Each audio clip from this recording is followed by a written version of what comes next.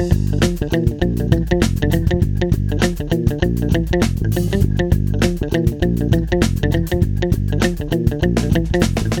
back, Buffalo Bills fans. It's Matt Warren, editor-in-chief at BuffaloRumblings.com and the host of Buffalo Rumblings Q&A on the Buffalo Rumblings Podcast Network.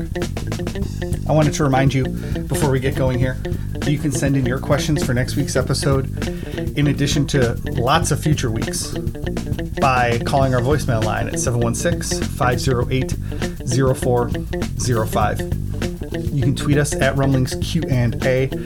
That's with the word "and" spelled out in the middle. Email us buffalorumblings@sbnation.com. Facebook and Instagram messages to our official Buffalo Rumblings account will eventually make their way to me via Danielle. It really makes the show much more interesting when we get your questions so that we can tackle a variety of subjects. This week, I put out a call for salary cap questions as we are approaching the month of June.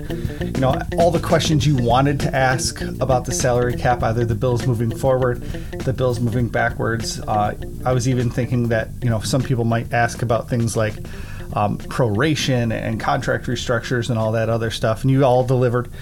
We've got some great salary cap questions to dive into this week. Before we do that, let's set the stage, though, with where the Buffalo Bills are on their salary cap right now. In the offseason, and this is one of the questions I get a lot, in the offseason, only the top 51 contracts count towards the salary cap number. So right now, the Buffalo Bills have roughly $5 million in available cap space. But when you take that into account, that only 51 players are on that number, as soon as the Bills move to the 53-man roster, they're going to have to add 2 more players to that number at the tune of roughly $1 million each. Plus, if a player goes on to injured reserve, you're going to have to count that and sign a replacement. So the Buffalo Bills really don't have a lot of wiggle room right now.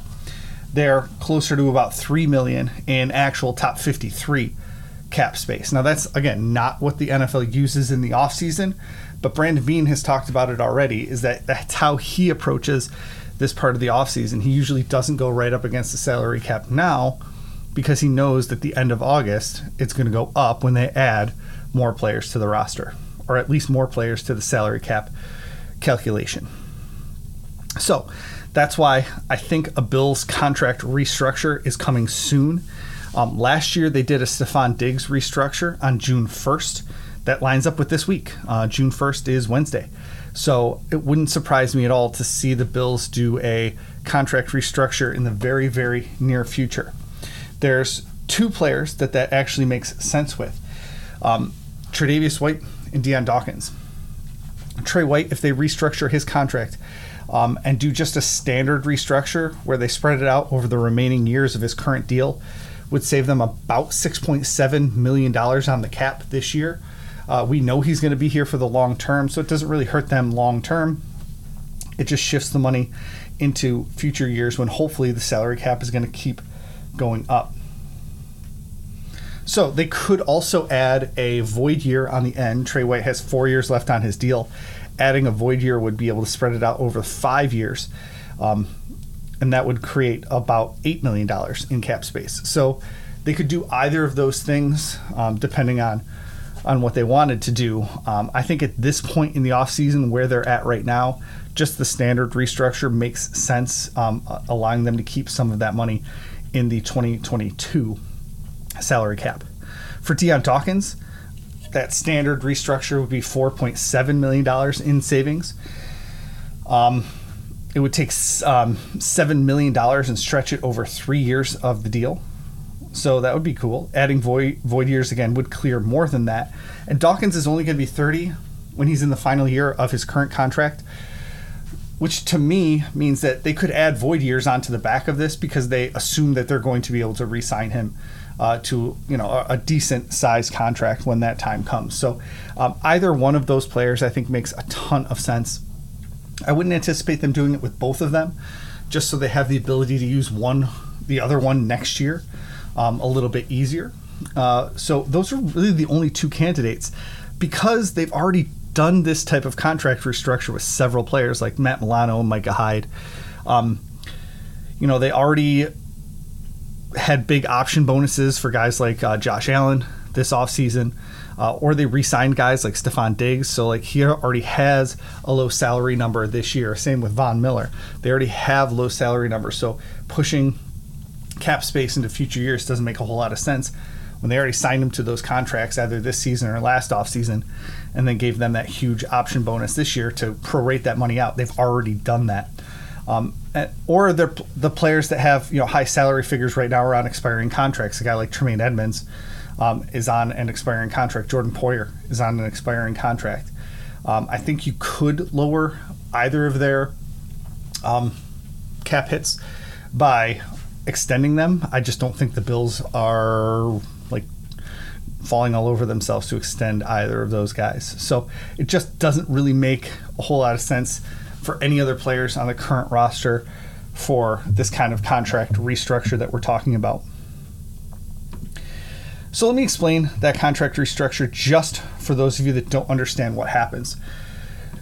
When you take a player's base salary, that all counts in the current season. When you take a player's signing bonus, it's split over the whole entire contract. So if a player has a $10 million salary and 4 years left on their contract, just to use round numbers, if you take that $10 million salary and you drop it to $2 million, because you have to remember there is a salary floor that they have to pay them. So dropping them to say $2 million frees up $8 million in cap space. That money still goes to the player, but instead of paying it as a salary over the course of the season, they give him the $8 million up front. So it's better for the player, it's better for the organization, which is why they always seem to get done so easily. You take that $8 million, you spread it out over the rest of the 4 years, $2 million each year, and now his cap hit for the current season goes from $10 million to $4 million because it's $2 million in base salary plus $2 million in that signing bonus, new signing bonus money that was part of his salary that's spread out over the contract. Now, it does add to future year cap responsibilities, so you don't want to do it too much, but right now the Bills are in a window where they're going to do that. They're going to mortgage the future a little bit to make sure that they can be incredibly competitive right now. Going back to the contract we just talked about, he has 4 years left on his deal for $10 million. If they wanted to add a void year onto that, prorated signing bonuses are only able to be counted for 5 years. So it's not like they could do a $20 million contract with a guy and add all these void years on the end of it. But they could add one void year to this person's deal to take it from 4 years to 5 years. Now, that $8 million in salary that they're going to spread out, instead of it being spread out over 4 years at $2 million apiece, they can spread it out over 5 years, which would count $1.6 million each year of those deals. And so his cap hit would actually get lower. It would go down to $3.6 million in the current season. But then at the end, that void year cap hit comes due when he's released, retires, or gets traded, or they just, he hits free agency. His contract expires. So that's how the void years work. That's how the contract restructures work. And so there's a little primer I'll drop. I wrote an article about this earlier this offseason as the Bills were starting to use void years, as the Bills were restructuring other contracts, just to kind of explain it. And I'll drop a link to that in our show notes. When we get back, I've got some questions about the salary cap. Now that we've set the table, it's time to dive in. Don't go anywhere.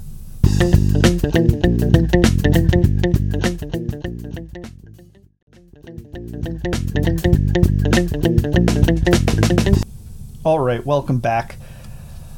P. Martz, one of our frequent commenters, asks us, are the Bills headed for certain salary cap hell?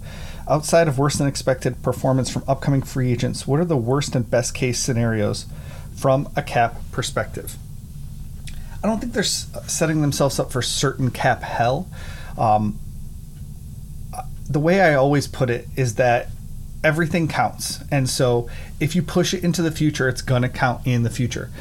Brandon Beane has likened it to a credit card, and I like that one too. At some point, you have to pay out that money in cap that you've paid out in cash. And so they can keep kicking the can down the road for a while, but it's going to limit them. They can't sign everybody. And I know that he uses that excuse when he's talking about players he doesn't really love. So I don't think they're heading for certain cap hell, but they are heading for a place where they won't be able to sign every guy that they want. They won't be able to re-sign certain players. They won't be able to have depth like they've had in the past. And you saw that with, say, AJ Klein getting released this offseason. They've been able to have, a really solid, well-paid third linebacker, even though they don't use one, because they had the salary cap space. And so they're going to have to keep drafting well. The guy I'm looking at, for this conversation is a guy like Gabe Davis, right? Gabe Davis has 2 years left on his rookie contract. 2 years from now, the Bills are going to have significant salary cap investments at the wide receiver position. If they re-sign Dawson Knox at the tight end position, at left tackle, at center, at probably not running back on the offense, but like at multiple positions on the offense, and of course on the defense as well. So are they going to be able to extend a guy like Gabe Davis and make him one of the highest paid receivers in the NFL? Probably not. So, you're choosing essentially between Stephon Diggs and Gabe Davis, or Dawson Knox and Gabe Davis, even now when you're making those determinations. And so if you're Brandon Beane, you have to draft well. And so getting a guy like Khalil Shakir to come in to maybe take over for Gabriel Davis in 2 years, or getting, drafting players now that can take over for, whether you want to release Matt Milano in 2 years so you draft his replacement in the third round in 2022. I thought that that's why a cornerback in the first round made a ton of sense, because now you got a cost-controlled cornerback opposite of Tre'Davious White for the entire length of his deal. And so you don't have to pay two huge cornerback salaries. And so that's what we're kind of looking down the barrel at wide receiver is, in 2 years, we're going to have to pay either a huge salary for Gabriel Davis or replace him somehow. So that's like when you build position rooms, they're not going to re-sign all four young defensive ends when they have Von Miller contracts. So which of those guys is going to be the odd man out? And talking about positional spending, and so not get super heavy into one position group. So all of those things are going to come down the road. I don't think it's going to be a problem in 2022 or 2023. 2024 is the year I'm looking at where, Ed Oliver, Gabe Davis, there's a lot of players that are going to be coming up for a new contract after the 2022 and after the 2023 season that a lot of Bills fans really like, even love maybe, and aren't going to be re-signed because the Bills aren't going to have cap flexibility.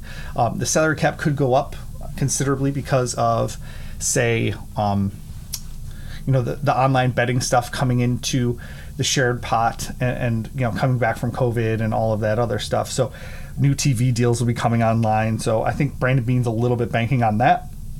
So in that vein, I don't think the Bills are going to be in what I would call salary cap hell, like, say, the New Orleans Saints are. But they are certainly closer to having no cap space than having all the cap space that they could want.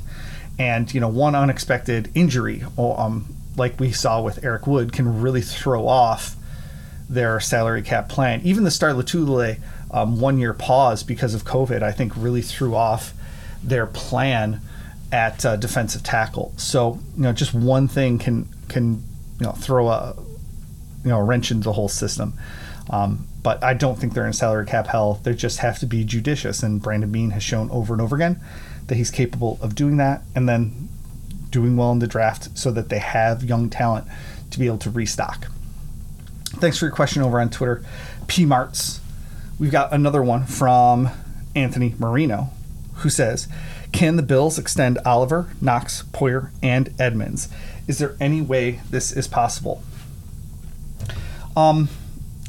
I don't think they can extend all 4 of those players, which is why I think when we started talking about Jordan Poyer wanting a new contract, most people said they didn't want to do that because of Jordan Poyer's age. Even though he's an all-pro, you can't extend everybody. So at some point we want to get younger and cheaper at that safety spot, even though the Bills really run their defense through that safety position.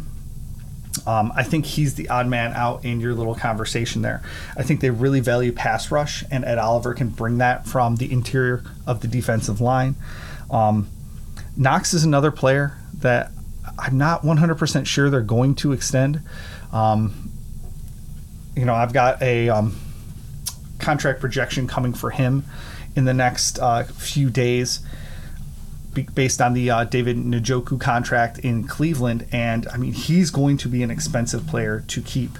And I don't know how much value they're going to be able to do with that. Now, if the Bills move to a 2 tight end set and Dawson Knox starts playing, 80-something% of snaps, that's a different conversation. But right now, he jumped up to 87% of the snaps in 2021, but he was at 58 the year before and 64 in his rookie season. So if he's going to keep playing that many snaps, if he's going to keep getting targeted 70 times in a season, then yeah, he should be looking to get that contract extension, and the Bills should be willing to pay for it. So I don't think that they can extend all of Oliver, Knox, Poyer, and Edmonds. And Edmonds is the one that's going to be a real interesting one to watch, because the way they talk about Edmonds, they love him.